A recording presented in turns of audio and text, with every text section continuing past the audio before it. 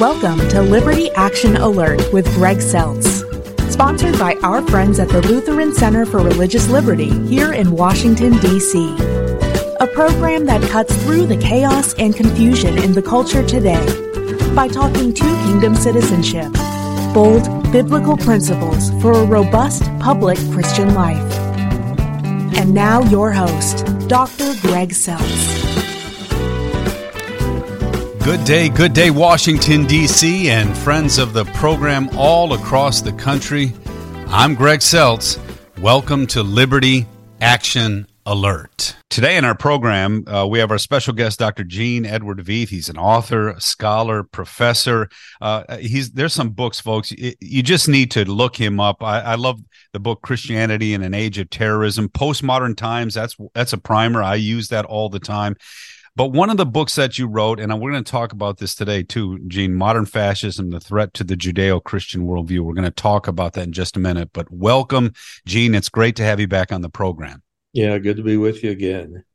And the reason I wanted to bring you back, we just had this the 303 creative case in the Supreme Court where Lori Smith, she was an online creator, works with wedding stuff and things like that, but it doesn't do it because her conscience does not allow her to agree with the notion of gay weddings. She's a traditional Christian, a biblical Christian on that. And so she was just basically saying the state doesn't have the right to force me to do that kind of work. And she won. So we're all sitting there going, okay, good, because that seems like a reasonable thing. You know, just because you differ with my view of marriage, it doesn't seem like you should force me to do something that I don't want to do. Well, what was amazing to me was the reaction to some of this stuff, not just the reaction by people, but by public officials, attorney generals who said, well, we're just not going to obey that law, or we're going to find ways around that law. And I guess I just thought of you, especially when I saw these reactions. You talk about the seeds of fascism that are coming back into our American culture. Isn't this the fascism full flower? Isn't this what we're starting to see? Talk that through from your perspective. Well, yeah, it is. And it's not just a matter of what the government is doing. There's a whole mindset at work. And it does come from fascism. It comes from Nietzsche and the way he replaced the intellect with the will to power. Okay, right. And this is the heart of that Nazi ideology, and it's also the heart of all the forms of postmodernism, that truth of any kind, moral truth, intellectual truth, factual truth, these are constructions. Mm-hmm. And we approach them not with the intellect, but with the will, specifically the will to power.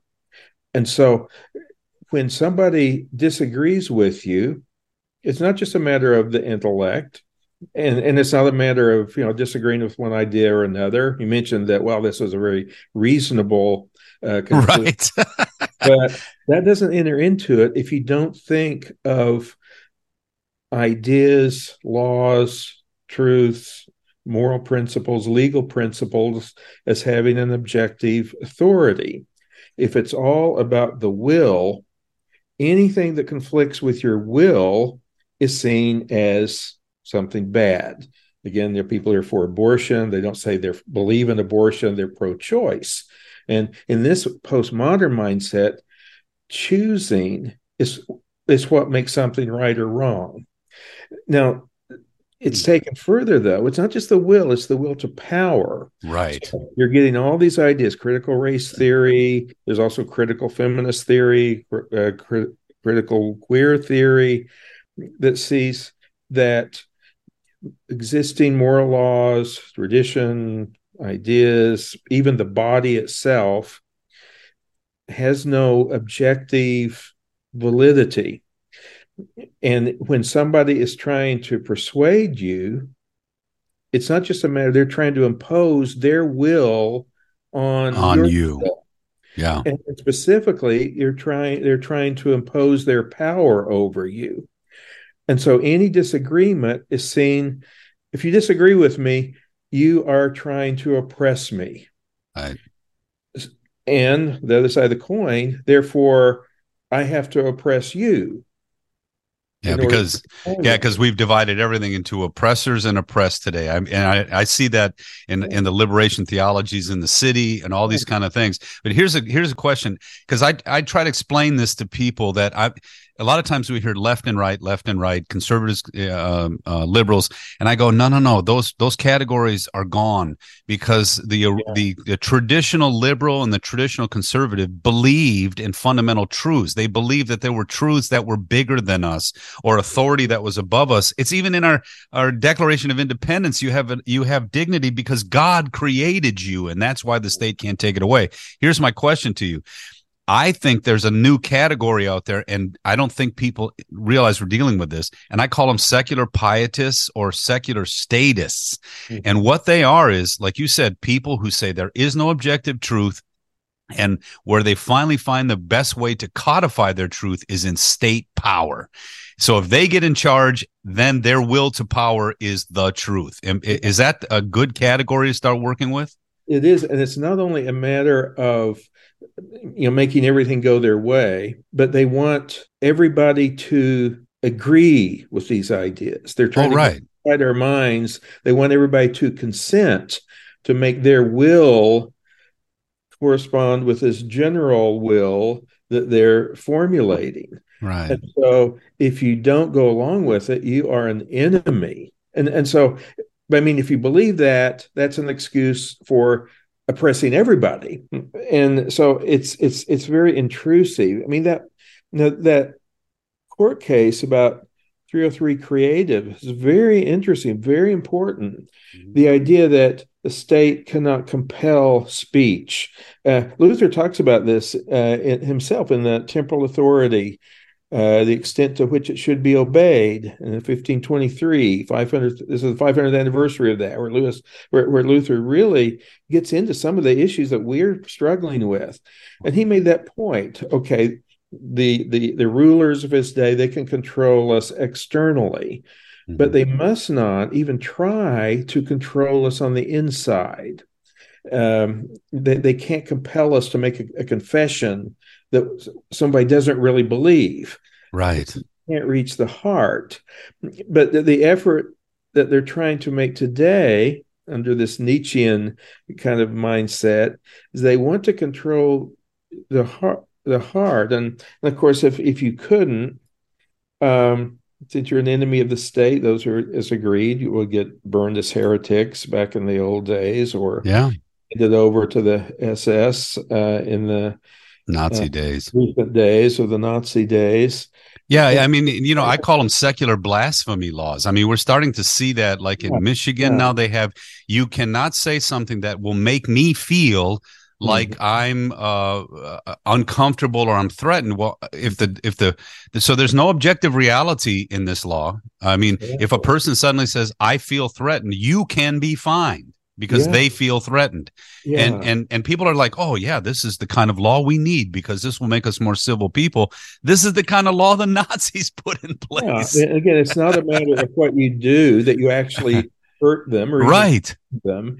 It's your attitude threatens them. Your being, what you are inside, that threatens them. Right. And so that must be controlled. And so that's taking government power far beyond what we normally think of, into some really dangerous, uncharted territories. Well, and I think that's one of the things. We're the live and let live people. Now, that's going to sound funny because no one has ever described the Lutheran Church in Missouri Synod as the live and let live church. We're generally characterized as a very conservative church, but what we're saying is, no, God's 10 commandments have moral authority that's bigger than our consent. They're true because God says they're true. And the founding fathers had that notion of the commandments too, that they were written, they saw them written in nature itself, but they also saw them in the scripture, and they had authority. So there could be no just law that violated the 10 commandments. But, you're talking about today, the state saying we're going to dictate what your heart believes. Hate speech codes, these kind of things. And people see this as progress. How do they try to help us understand the other side that sees this as progress? Well, they look to a world where everyone's will is forms a general will. Again, that was a Nazi concept too. Hitler was thought to embody the general will of the people. They Right. didn't think of themselves. I mean, a true Nazi back then didn't think of themselves as being, ruled by a despot unless they were resisting it on the inside, as many Christians especially were. But the idea he embodies what we all want.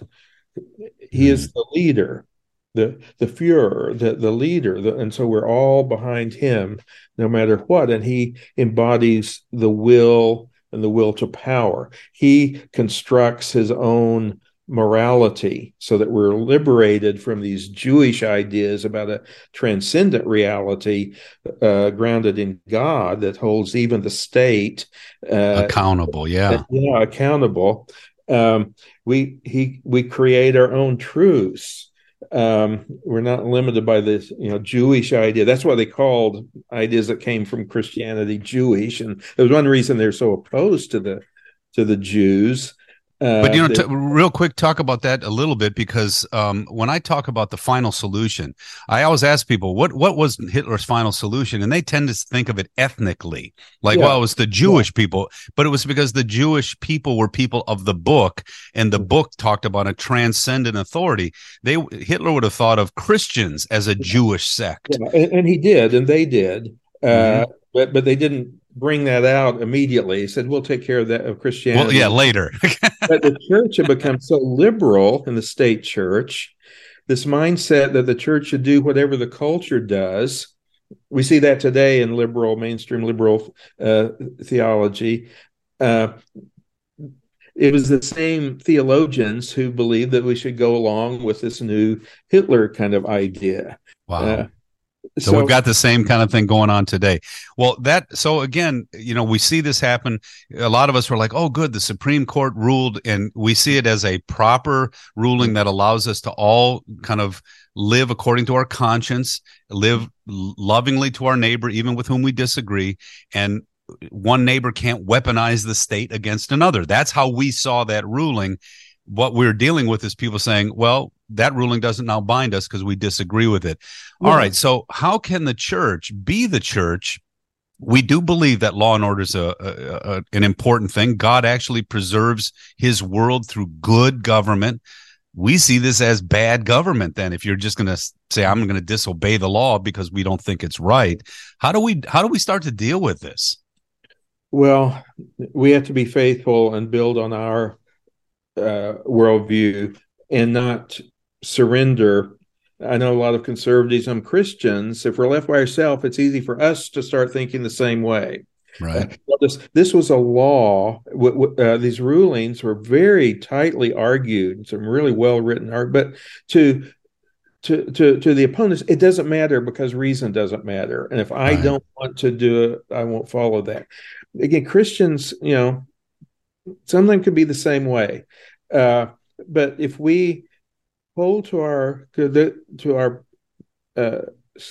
scriptures and are faithful in our circles of influence and our vocations, the good news is that the postmodern mindset, I think, is dissolving or will eventually, because it's contradicting itself. It has to. When you have now feminists are arrayed against the transgenderists, the men who claim to be women and all of the rights and privileges thereof.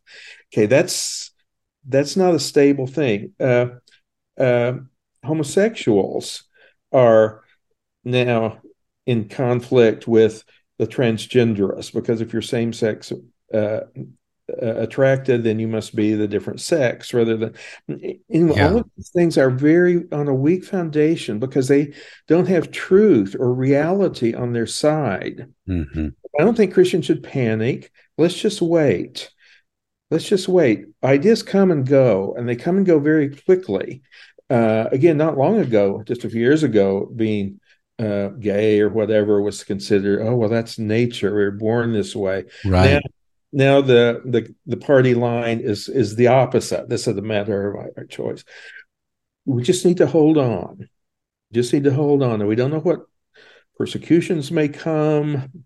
Actually, persecutions are times when the church is at its best. Mm-hmm. But the other side is not going to win ultimately. I don't know how long it's going to take. Yeah. But we just need to hold on, and we'll watch the other side start to self-destruct. Well, and I think one of the ways to do it too, and this is how I used to do it in evangelism in places like New York or LA where I served, where Christians were not always welcome in the city politics, the city ethos was oftentimes against us.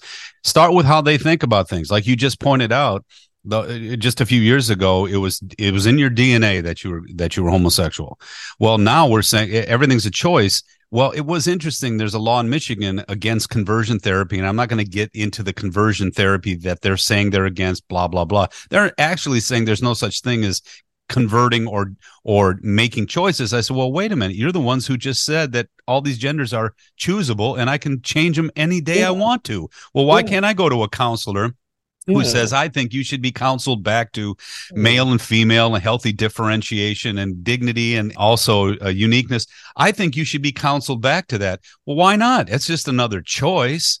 And see, now they're contradicting themselves, but they're putting it in state law saying, well, we're not going to resolve it. We're just going to force you to shut up. And that's what's happening. And then at that point, be bold. Well, in this case, if you're bold in Michigan, you might have to pay for it. Hopefully we can protect you from that, and we can get rid of some of those silly laws. But like you said, maybe that allows us to be even more clear about how God is the one who's telling us this, not human beings. This is God, and he really does care about us.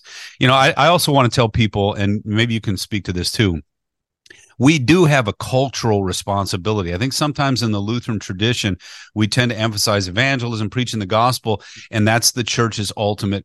That's why we're here. That's where salvation rests. But God does tell us that he's preserving the world and that his law is at work in the world to curb, to civilize us, but also to call us to repentance. And that's part of being fruitful and multiplying and being God's people in the culture.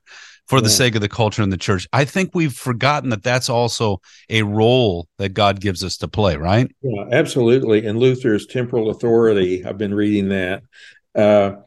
It makes it that clear. The moral law is for the temporal kingdom. Right. As Christians, we're not under the moral law technically. It's the gospel. We're still under the law because we're still sinful and we still need to be brought back and know how to please God. But the state is under the moral law.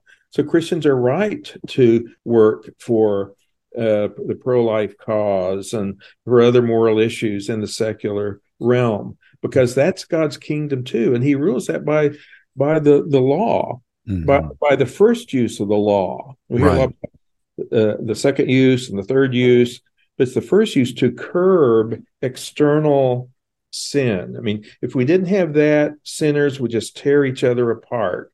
We got to have the curb of the law in our conscience, but also that's why God created the state and earthly governments, earthly authorities, to control that outward behavior. Now, when they start to try to control the inner heart, that's where they step over the bounds. That's why they're interfering with God's spiritual kingdom. That's the only thing that can change us on the inside, the gospel of Christ. And so when people don't have that sense, that two kingdoms theology is so helpful in helping us sort out a lot of these issues. Yeah, well, because like I said before, I love your book, God at Work. I think that's a really good book for average Christians to realize, wow, God is involved in all of this stuff, but he differentiates his work. Yeah. He preserves and he saves, and he says, make sure you're asking the right questions of my work and then be useful in my hands. I think people just need to understand that differentiating is hard, though. Example of what I mean by this, God is at work preserving the world through good government. He doesn't save through good government, which is a real heresy today, that people can be saved by good government.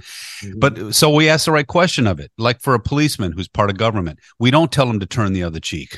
That's not his role, so we ask the right questions. What's his job? His job is to actually be the final backstop to the worst of our intentions. Yeah, that's right. And so I mean, I was in St. Louis the other day, and people were driving through red lights. I don't know if you've seen this in urban places now. People are getting so callous to the law that they don't even obey stop signs and lights. I mean, they're driving 30, 45 miles an hour through red lights, not coming up and looking and going. No, just wham.